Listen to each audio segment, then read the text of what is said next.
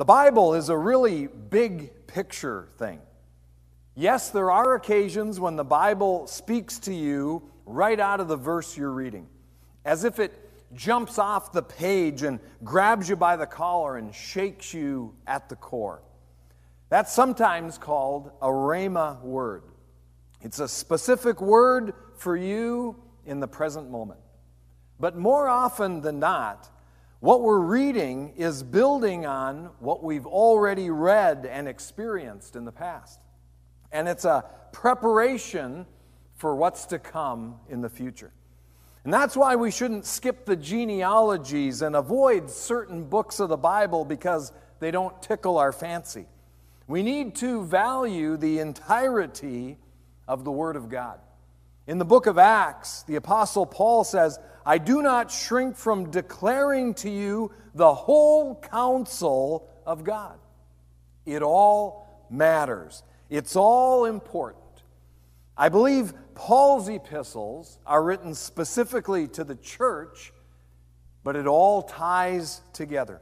The Old Testament is not out of date or antiquated or boring. It's the Word of God. And the Word of God, the Bible says, is quick and powerful and sharper than any two-edged sword, dividing asunder the soul and the spirit, the joints and the marrow, and it's a discerner of the very thoughts and intents of the heart. You wouldn't tune into a movie a half an hour late and say, I didn't want to watch the part where they were setting up the characters or establishing the backstory. That would be foolish. You would miss too much. You would miss the true meaning of the movie. You may get to watch the final chase scene or how the love story pans out, but you will have missed out on the grand plot and the overarching purpose and message the author was trying to convey. The same is true with the Bible. If you only read the New Testament or you hang out in Revelation all the time because you like the way it ends, you're missing out on the grand plot. You're missing out on the greatest love story of all time. It's an adventure with more twists and turns than any human author would dare put into the story. And it all works together. It all builds on itself. The New Testament is concealed in the Old, and the Old comes to life in the New. It's all amazing. You need to read it all, from the front cover to the final page, from the beginning to the end, from Genesis 1 to Revelation chapter 22, and all points between. And though Jesus was born of Mary at the beginning of the New Testament, as we read the annals of the Old Testament, we discover types and shadows of Jesus revealed to us by the God who dwells outside of time in one big eternal now. He is the great I am. He isn't the I was or the I will be. He is the God of the eternal present. He is I am. The series is called Jesus in the Old Testament. In part 1, we saw David as a type of Jesus. Noah's Ark was a type of Jesus in part 2.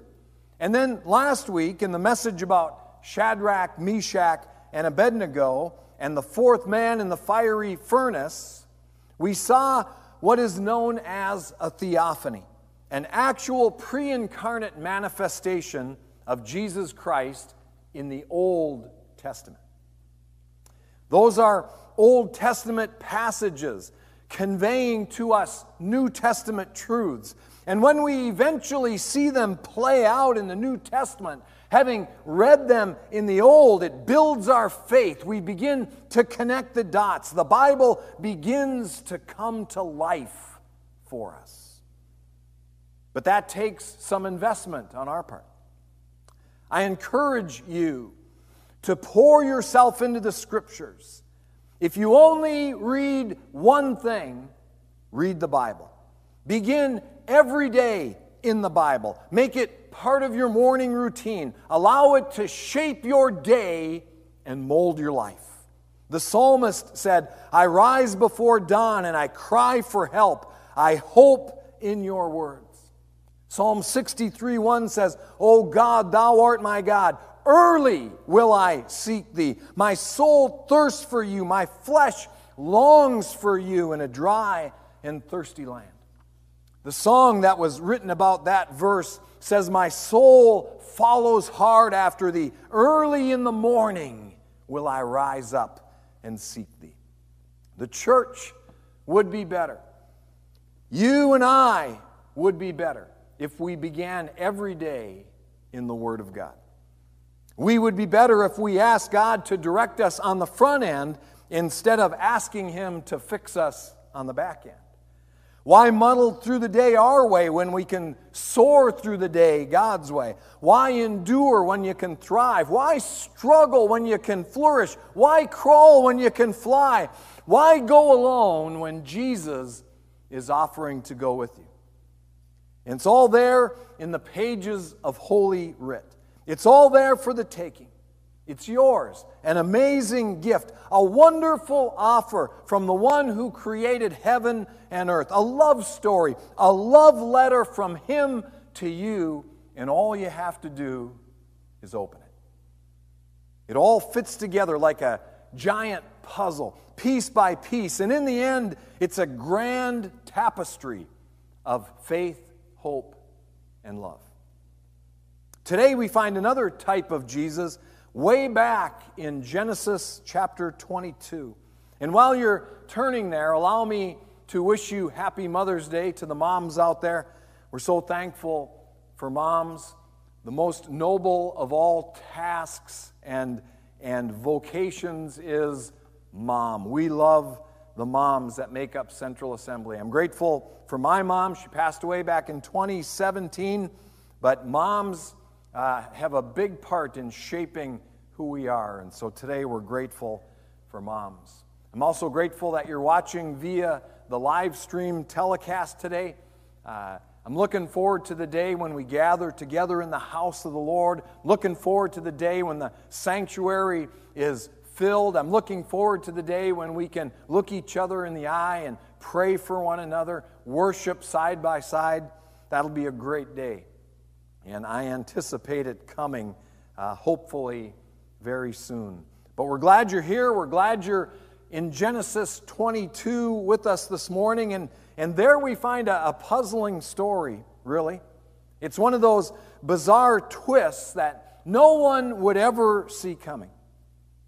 But God, in His infinite wisdom, was trying to prepare us for something still in the pipeline. He was wetting our whistle in one sense and preparing our heart in another. And though we are in some ways still troubled and baffled by the story, God knew exactly what He was doing. Genesis 22 begins in verse 1. It says, and it came to pass that God did tempt Abraham. That word tempt there really means test. God did test Abraham. And He said, take now your son, your only son Isaac, whom you love, and get thee into the land of Moriah, and offer him there for a burnt offering upon one of the mountains that I will tell you of. Now, that's bizarre enough, but factor in the promises God had made to Abraham out of all the nations of how all the nations of the earth would be blessed through his son Isaac, and how he would have innumerable descendants, as many as the stars in the heavens and the sands as the seashore, through his son Isaac. It didn't seem to line up. It was a promise 25 years in the making before Isaac was even born. And now an aging Abraham was to sacrifice the son of the promise. It made no sense. But once again, God was trying to tell us something. God was trying to prepare us for something. And if we were patient, it would all come together in the end. The place of Isaac's sacrifice was to be on Mount Moriah. As we read verse 2, God seems to be directing Abraham to a specific place. Get thee into the land of Moriah, and offer him there for a burnt offering upon one of the mountains which I will tell you of. Moriah was a mountain range. God is instructing Abraham and Isaac to make their way to a general area, and then he indicates that he will show them the specific place later. And there is significance to the place that God called Abraham to offer Isaac. Mount Moriah would be where the threshing floor purchased by King David from Araunah the Jebusite was. It was there, years after the story of Isaac had transpired, that David built an altar and offered sacrifices to appease God after he had foolishly numbered the people, which resulted in a plague of judgment in 2 Samuel chapter 24. And then, in that very spot, a generation after that, Solomon would erect the original great and majestic temple on the same site as the threshing floor, according to 2 Chronicles chapter 3, verse 1. It says, "Then Solomon began to build the house of the Lord at Jerusalem in Mount Moriah, where the Lord appeared to David his father in the place that David had prepared in the threshing floor of Araunah the Jebusite." Mount Moriah was also the location of many of the events during the ministry of Christ. The scene of his arrest on the Mount of Olives, the fateful night of his crucifixion, was just to the east, and the crucifixion itself at Calvary just to the north. Today, Mount Moriah is under Muslim control. While Muslims pray at the gold-topped dome of the rock located on the Temple Mount, Jews pray below at the Western Wall. It all happened in a special place to God. It was a place God has always had his eye on. While Abraham traveled up the mount, prepared to offer his only son of the promise on a makeshift altar, God was seeing down the corridors of time. There he saw David purchasing the land and offering his sacrifice on another improvised altar to save the people from the plague in that very spot. And there he saw Solomon's temple being constructed, where countless thousands of animals would be sacrificed on the altar of atonement for the sins of the people. And there God saw a day when his only son, his only begotten son, would journey up the same mount to be offered on the altar of the cross. You see, it all points to the cross. It all points to Jesus. The Old Testament looks ahead, and the New Testament looks back to the cross, the apex of history, the place where it all comes together and all the questions are answered. The cross. It all happened on Mount Moriah. I love the typology of Genesis 22. Typology refers to the study and interpretation of types and symbols. It's what a passage or a person or a story depicts. We read of what is recorded in the moment, but there's something just below the surface left for us to uncover. And here we begin to see Genesis 22 as a picture or a type of Jesus. In verse 3, it says, Abraham took 2 of his young men with him, and Isaac his son. Now we see this as a shadow of the 2 men crucified with Jesus. 2 nondescript men on the journey with the one who was to be the ultimate sacrifice.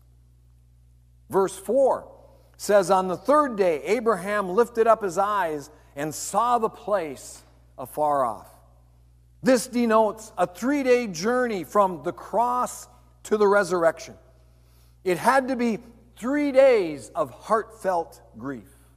Imagine Abraham on this lengthy trek, knowing he's headed toward an altar where Isaac, his son, would die.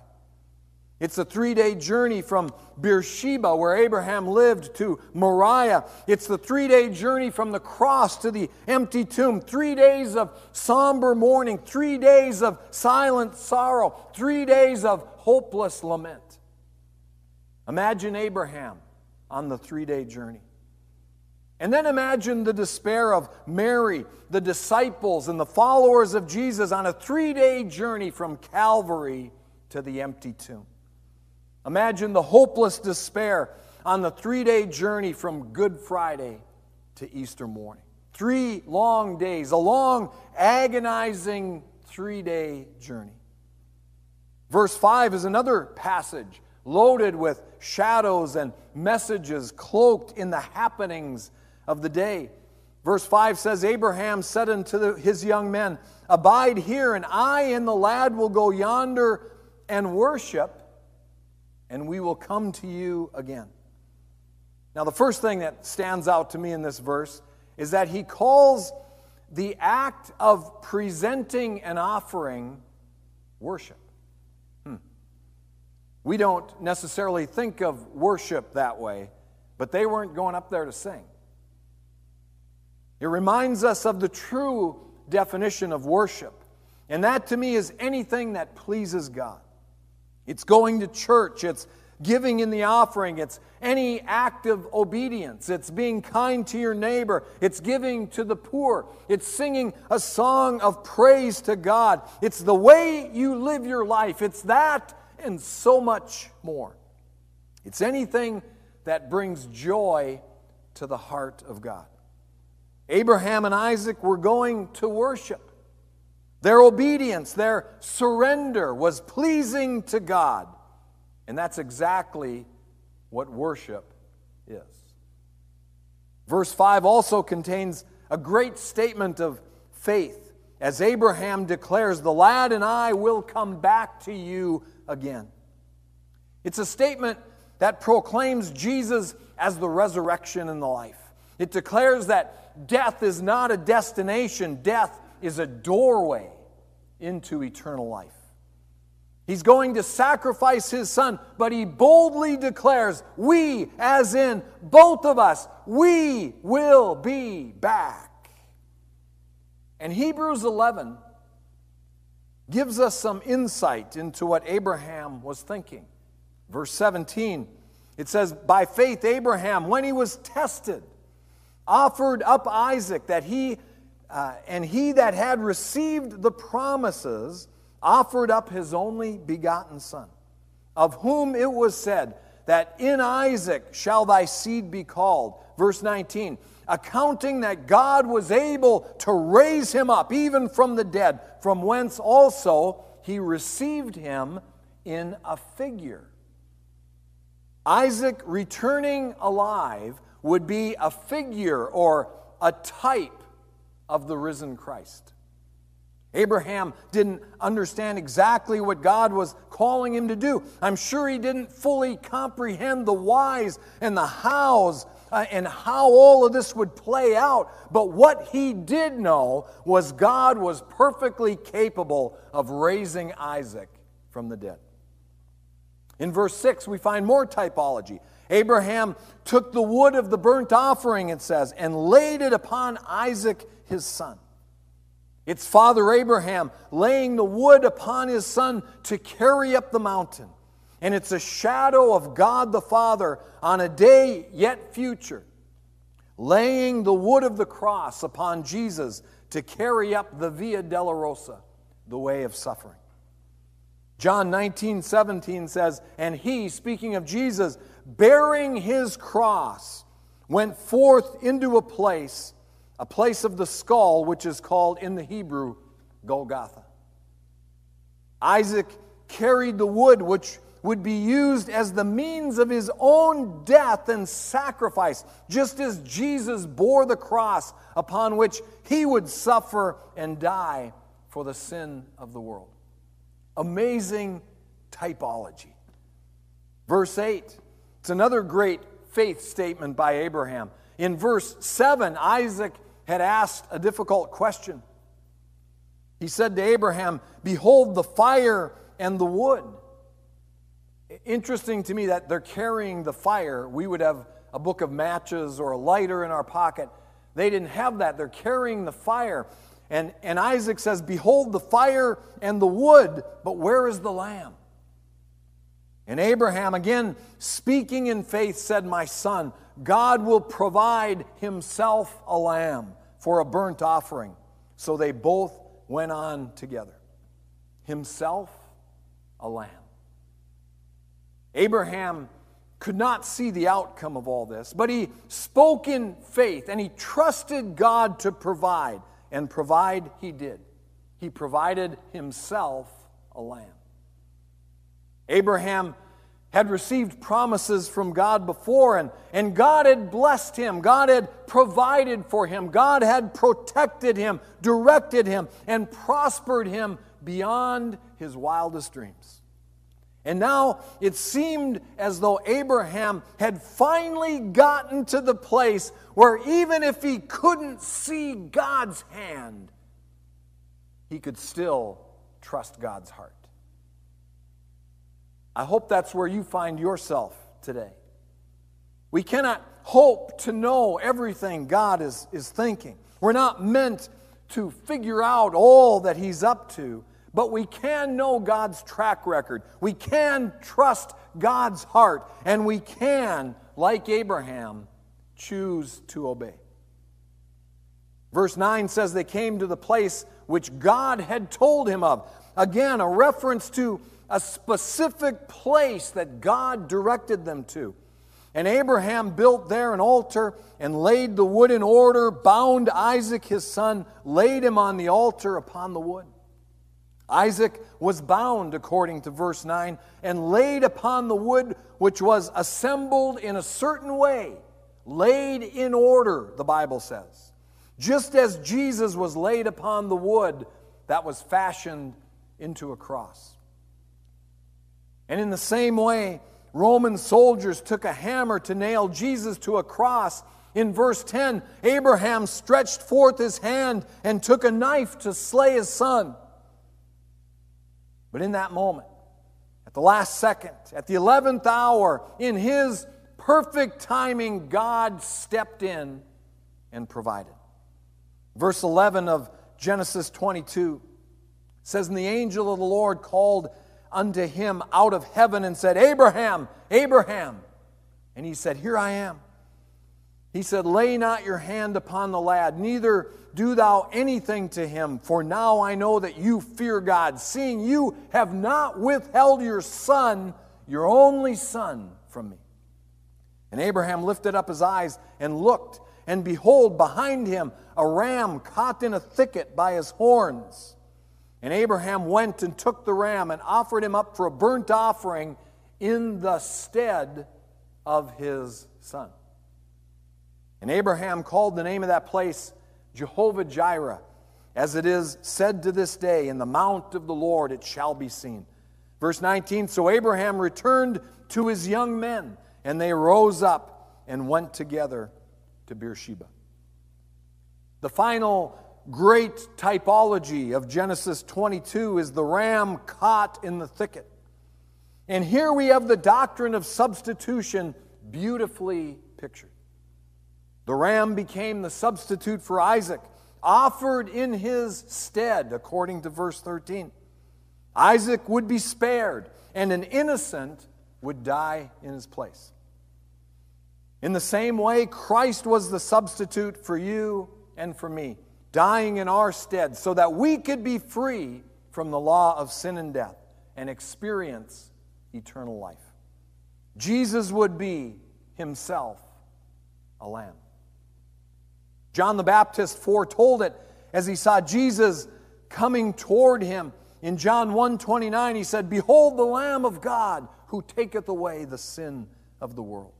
The ram prefigured Christ, the thicket representing the crown of thorns. The ram took Isaac's place upon the altar, and the blood was spilled so Isaac could live. God provided himself a lamb. Jesus took your place on the cross, and his blood was shed so that you could live. And then God makes a great statement to Abraham in verse 12. Now I know, he says, that you fear God, seeing that you did not withhold your son, your only son, Isaac. Let's not miss the valuable lesson of obedience as a manifestation of our faith. How much we trust God is revealed by our level of obedience. Let me say that again. How much we trust God is revealed by our level of obedience. If Abraham could pass this test, he could pass any test. If he was willing to obey and sacrifice what mattered most, there was nothing that he would withhold from God. And out of it comes the greatest typology of all, the resurrection. Abraham believed Isaac would die on Mount Moriah, but something very different happened. A lamb died in Isaac's place. Isaac was as good as dead, but now he was alive. Jesus said, I am the resurrection and the life. He that believes in me, though he were dead, yet shall he live. Well, maybe you're listening today. Maybe you're local here in Superior, or maybe you're across the miles. But today you're listening, and the reality is you're dead. You're as good as dead. Well, I'm here to tell you today that you can live again. Yes, I know you're a sinner. Yes, I know you do not deserve eternal life. I know you do not deserve heaven. I get it. I understand. God will provide. In fact, He already has. He is Jehovah Jireh, after all. It means the Lord will provide. Jehovah Jireh can provide for you too. He will provide Himself a lamb. But it begins with a step of faith on your part. Remember our story. Abraham was willing to sacrifice what mattered most. And in doing so, he demonstrated that there was nothing he would withhold from God. You know, sometimes we have to let go of what we have so we can take hold of what the Lord so desperately wants to give us. Abraham would have to let go of what he treasured most, or he would never get to see the miraculous provision of God. So as I close this morning, let me ask you 3 simple questions. Number 1, what's in your hands? What in the material realm is taking up space that God wants to occupy? What is in your hands? Number 2, what is in your head? What thoughts, what ideas, what lies are crowding out the truth that God so desperately wants you to take hold of? And finally, what's in your heart? What do you love that keeps you from what God has wired you to love? What's in your hands? What's in your head? And what's in your heart? If you surrender like Abraham and Isaac, you will encounter Jehovah Jireh, the God who provides. But Abraham had to be willing to let go of what he valued most. Then, and only then, would he discover the miraculous provision of God. And that's what I'm asking you to do this morning. It's a difficult step. I don't believe you can just add God to what you already have, who you already are. I think a lot of people try to do that. And consequently, they take on the label of Christian, but nothing in their life changes. I think it's different than that in the truest sense. The Bible speaks of being born again, and when you're born again, you're a new creation. God didn't call you just to be better or just to try to be good or to turn over a new leaf. Jesus died on the cross. He came into this world, suffered and died for you so that you could be a new creation, so that you could be made new. But it starts with surrender. You have to let go of what's in your hands. You have to let go of what's in your head, and you have to let go of what's in your heart. And what you'll discover in the end, as it all comes full circle, is that what God gives you, what Jehovah Jireh provides for you, is much better than what you ever had before. It's much better than what you ever dreamed of having. So I encourage you this morning, let go of what traps you in this material realm. Let go of what's in your hands. Let go of what's in your head. Let go of all the lies, all the thoughts, all the ideas that keep you from taking hold of the truth that God has for you today. And let go of what's in your heart.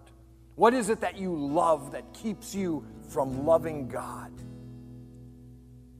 I encourage you to surrender that to Him today. Put it on that altar and offer it up to the God who loves you more than you can imagine. Let's pray. Lord, thank you. Thank you for the typology that we see in Genesis 22. Abraham and Isaac, an amazing story, a baffling story. And yet as it comes full circle, we begin to see what you're trying to tell us. We begin to see what you're picturing for us. And then as we read about Calvary, as we read about the cross, as we read about Jesus, the plan comes together. Lord, help us to surrender. Help us to give it all back to you. Help us to surrender what's in our hands. Help us to surrender what's in our head. And help us to surrender what's in our heart, that we might become the men and the women that you've called us to be. Born again, washed in the blood of the Lamb, ready to be used for your kingdom's work, for your kingdom's sake, that you might be glorified. And we pray all of that this morning in the precious and wonderful name of Jesus. And all God's people said amen. Listen, if you accepted Jesus Christ as your Lord and Savior today, or if you recommitted your life to Him, would you do me a favor? And would you type that into the chat bar? Would you type into the comment line, Tom, I gave my life to Jesus today. Tom, I recommitted my life to Jesus today. I want to be able to pray with you, and I want to be able to agree with you as you begin your journey of loving and serving Jesus. God bless you.